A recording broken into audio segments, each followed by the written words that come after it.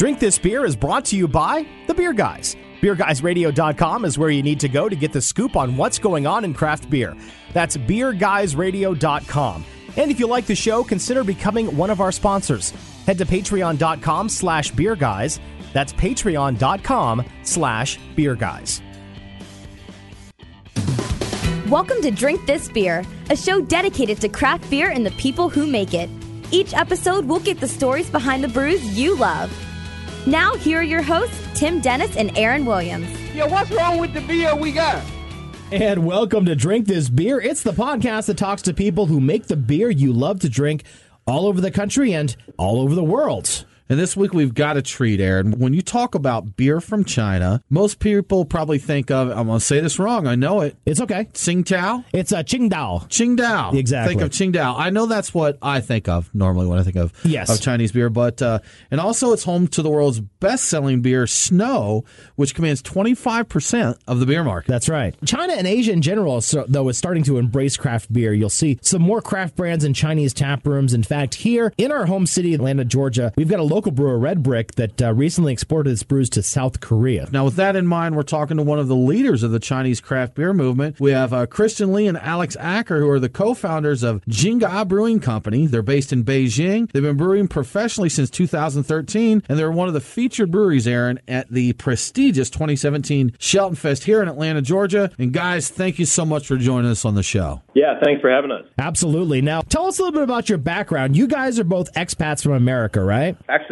this is Chris. I'm half of Jing A, and I actually grew up in Toronto and then moved out here in about 2000. Yeah, and this is Alex. I'm from Connecticut, so we're North American, but not strictly American. Gotcha. How did you guys meet up? Well, Chris and I are old friends. We've both been out here for 15, 16 years now, doing a lot of things before beer. I originally came out to China to teach and study, transitioned and working in the corporate world for a while, and we started homebrewing together probably 5-6 years ago, and one thing led to another, and we started Jing A. One thing I hear from a lot of people in other parts of the world with homebrewing, we see a lot about ingredients, getting the ingredients that they need. So when you guys started homebrewing, was there a challenge there getting all the ingredients for the beers you wanted to brew? Yeah, absolutely. Our first beer we ever did was actually, it was a malt extract kit that I think Alex might have got for Christmas from his dad. So that was pretty easy. And then once we brewed that was kind of a, old school hoppy IPA. And then actually after we brewed that beer, we kind of caught the bug and then we started doing all grain very quickly. And that was challenging getting, especially the variety we wanted on the hops and the yeast.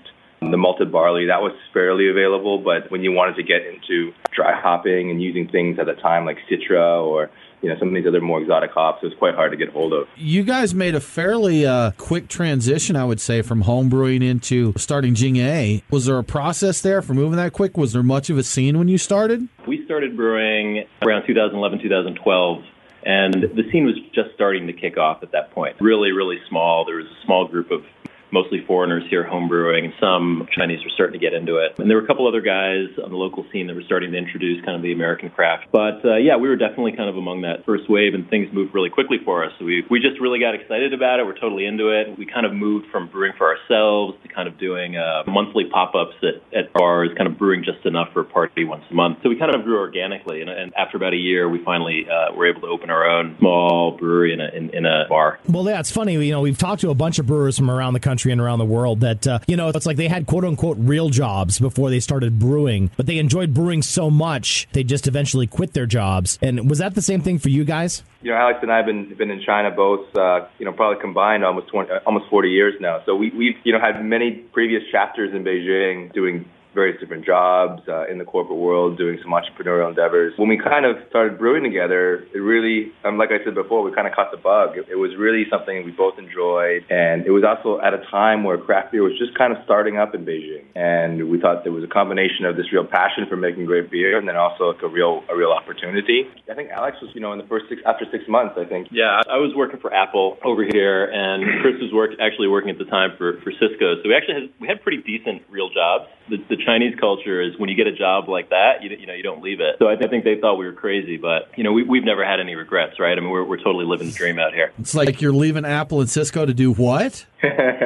to brew beer, right? What could be better sure. than that? That's crazy talk there, Abs. Yeah, so you were homebrewing and refining your recipes before you went pro. What was the reaction? I mean, was it mostly expats from the U.S. and Europe drinking your beers, or did the locals start to take to it too? Yeah, no, it's a good question. I think the whole scene, I think, when it first started off 5, 6 years ago, was very expat heavy in the very beginning. That's just not craft beer. I mean, a lot of the things in Beijing and China, new concepts that are brought over, it's usually, kind of the expat community that kind of latches onto that first. That's kind of what happened with both, craft beer in general as well as Jing A when we started up. And then over the last 5 or 6 years, we've seen a real turnaround where in the 1949 taproom, which is our first taproom we started, we're probably running, 60 to 70% local Chinese now and 30% expat. So it's really kind of gone the other way sometimes. Now, looking at the styles you guys brew, these are a lot of what's hot right now, I know, here in America. And I believe you even do a Northeast IPA. Is that right? Yeah, we've been playing a lot with that style recently. We love the Northeast IPA style. When we were in Atlanta, we brought some of our kettle sours over, so that's something we've been brewing a lot of. To be honest, we love the whole variety of beer. We also brew our pale ales and browns. We brew Belgian saisons and really everything. I think the beers that we typically bring internationally are kind of the ones where we're pushing the envelope a little bit more. We usually try to play with just this huge array of interesting Chinese ingredients that we have available over here. Now, guys, as far as the styles and flavors and such that are popular, say, in China, America, what similarities and differences do you see to the palate there in Beijing compared to other parts of the world? I think China's interesting. You've got kind of the hardcore beer geeks, and they're super snapped into all the new styles that are coming out. They're constantly on Rate Beer. They're understanding what are the top breweries, and what are they coming out with. And then kind of the rest of the population who's into craft beer, I would say that palate's generally skewed towards kind of nice, hoppy, clean IPAs. So that's kind of what we have a beer, the Flying Fish IPA, which is kind of one of our flagship beers right now. There's been an interest into the kettle sours we're doing, especially the fruited kettle sours. I think especially some more of the female beer drinkers, they really enjoy those beers. But yeah, that's what I think. I don't know. What do you think? Yeah, I mean, I think that's true for a certain segment of the population. But I mean, the difference is that, in the U.S. or Europe, the number of people that are knowledgeable about beer and craft beer, it's a pretty large-sized group. Here in China, it's kind of like maybe 1% or a fraction of 1%. Yeah. I mean, it's the people that we're dealing with all the time, but there's also kind of this 99% of the people who, for them, beer is still kind of the Budweiser equivalent, right? Yanjing and Qingdao, or maybe it's kind of German wheat beers and things like that. So, I mean, things are changing very fast over here, but it's still really, really, really early days for craft beer. The craft beer scene, like you said, is young but growing. So, I mean, you've got Great Leap. They've got a pretty large following. Slow Boat, and then, of course, Master Gao Yan is kind of regarded as the father of Chinese homebrewing. Have you seen more and more cities embrace the craft beer movement in China? Yeah, absolutely. I think you nailed it. I mean, those guys are all part of the scene big time, and we've all been really trying to kind of build up craft beer, not only in Beijing, but some of the smaller cities. I think when you think about China and the population of the country, some of these smaller cities, which we call quote-unquote second-tier cities, they're around 8 to 10 million people. So there's huge opportunities as well. And there's a lot of craft beer lovers down there. So, I mean, even if you look at the homebrew society in Beijing today, I'd say 5, 6 years ago, it was, a handful of expats and some curious Chinese. And now it's 1,000 homebrew followers just in Beijing, and I'd say 90% of them are local Chinese. So there's a lot of people embracing this. It's good. I mean, it's a great thing that the country's waking up to good beer. I spoke earlier this week about kind of the culture of craft beer, and one of the questions that I was asked there is about drinking rituals with craft beer. So are there any that are specific, anything kind of ritualistic about the way people drink in Beijing, or just enjoying a beer together there? Yeah, I mean, I would say, look, Chinese people here in China, they enjoy drinking beer. They have for years already. I would say there's less of a bar culture here. It's more about drinking at dinner with friends, drinking with other people, and lots of toasting. They typically use small glasses, and kind of everybody drinks at the same time. And there are lots of little rituals. It's a little hard to describe on the radio. And there's things like the way you toast somebody, you typically try to toast lower as a sign of respect. Mm-hmm. So instead of toasting up, like raising your glass up, you actually kind of toast down. Okay. So say there's the way people gather together around beer and the way they kind of interact is a little bit different. Yeah. Well, it's a lot better than drinking baijiu when you're trying to toast people, because my relatives are Chinese and I've had to do that before, and it's not pretty. Hey, there's nothing wrong with little baijiu. Exactly. Hey, guys, one thing we've discussed over here that's a huge, concern is kind of the fight of craft beer versus big beer. And we've seen Budweiser continue, AB InBev, Miller, Coors, all of these to buying up and expanding, craft beer breweries. Is that a concern in the Chinese market or a problem over there? It's not as amplified as what's kind of going on in the U.S. right now. I mean, I think AB InBev is definitely being quite active in China. They're bringing in Goose Island pretty aggressively. They also made an investment in Boxing Cat out of Shanghai, which is one of the earlier craft breweries. At the same time, though, it's a huge pie, what's going on in China right now. And they'll probably be able to reach some cities out there that we can't get to right now with our scale. I think the thinking for us is that it's really early days to see how things are going to shake out, how AB InBev is going to play in this China arena. In the U.S., I think there's a lot of concern because they're very controlling of the channel, and they buy up distributors, and they lock out some other brands. We haven't seen that happening right now, so I guess it's still early days, too. Were there a lot of legal hurdles as far as entering the market here? I know over here, regulations, permits, distribution, 3-tier system, all that can be a big challenge in the U.S. What's it like to actually enter the market there in China? Well, I think probably some things are easier and some things are more difficult. We don't need to deal with a 3-tier system. There's less kind of development around it. At the same time, craft beer is so new over here that there's very little support system. There's very little of a distribution network to snap into. So, for example, we self-distribute our beers here in Beijing, and as we go, at this point, we're distributing in 15, 20 cities around China. It's harder than it would be in the U.S. to kind of build that network, especially since we want to move our beer cold chain. So there are challenges because we're kind of among the first set that are trying to get our beer out there. I guess there are other challenges that probably any entrepreneur would have here in China, just in terms of setting up the company, getting your licensing, and doing all that. But, there are challenges and then there are opportunities. And obviously, craft beer is blowing up here, so it's all worth it. Well, we're talking to Jing A from Kristian and Alex Acker, the two co-founders of that brewery in Beijing, China. Now, you were at Shelton Fest at 2017, which is where we met you guys, actually in Atlanta. What was that experience like? Yeah, it was really great, to be honest. It's our second time showing at Shelton,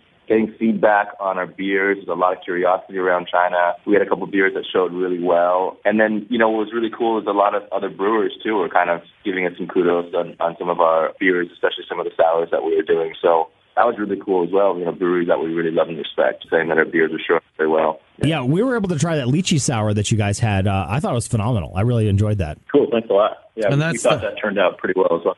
Is that the lychee Xanadu? Is that correct? Was that the one you had here? That's right. Yeah, lychee Xanadu. One of the challenges for us is we need to, we have to send our beer pretty far to get to festivals like that. So I was a little nervous when we tapped those kegs, how they're going to be. But we were pretty happy with how they traveled. Well, that's one thing. We talked to Piohala out of Estonia, and he mentioned that at home they do a lot of IPAs and that, but they're hesitant to bring those internationally, because you're traveling, you have the time and all that. So just getting them to the market and that, I guess a sour beer is a little better situated for that. Yeah, we found that the sours and kind of, the big dark beers, the imperial stouts, what have you, tend to travel a little bit better. In fact, it's funny that you mentioned Pojala. They were just in Beijing a few weeks ago, and we did a little collab together that we're going to be unveiling in another few weeks, actually. We're big fans of those guys. We had a great interview with them, really enjoyed their beers. And since you mentioned collaborations, this is a good time to mention that you actually did, when you were over here for Shelton Fest, you did a collaboration with one of our breweries here in Atlanta, Monday Night Brewing, correct? Yeah, that's right. We worked with Peter over at Monday Night, and we actually haven't had a chance to taste the beer ourselves. I think you guys maybe have. It's good. We did, yes. That really well. That's but, it. We had a lot of fun making that beer. Yeah, Monday night when they opened their new facility, they had it on there as part of their garage grand opening. We really enjoyed that. And is it pronounced Zhang Zishi? See, I do well enough with like English and Belgian beer names, so this is total new territory for me. I appreciate you guys helping us out with that. That's okay. Yeah, definitely. Now, again, like we talk about the Beijing beer scene, you've got the 8x8 festival coming up soon. You sent us a link to that. That looks pretty awesome. Tell us a little bit about what you guys have got going on. For us, it's the first time we're putting on a beer festival here in Beijing, and instead of doing a typical kind of each brewery has a table or a stall kind of thing, we decided to do China's first collaboration beer festival.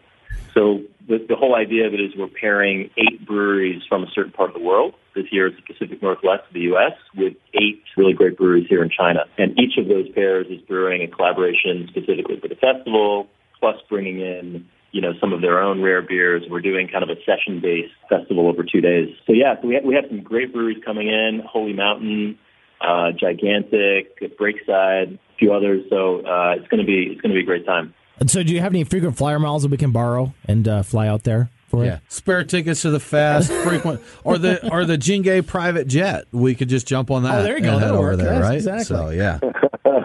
We don't have a jet yet, but we do have a couple tickets for you guys. Soon. There we go. There you go. So close. Yeah. Well, guys, outside of the festival and everything else you've got going on, I know your beer is distributed in some place in America. We just talked about the Lychee Xanadu, and I actually just saw one of our great beer bars here in Atlanta. The Porter Beer Bar actually just posted today. They've tapped some of that. So if you're in Atlanta and you hear this, that's on at the Porter, or it was as of this taping. Yes, exactly. May go fast. So, but what are some other areas around the country here where people might find your beer?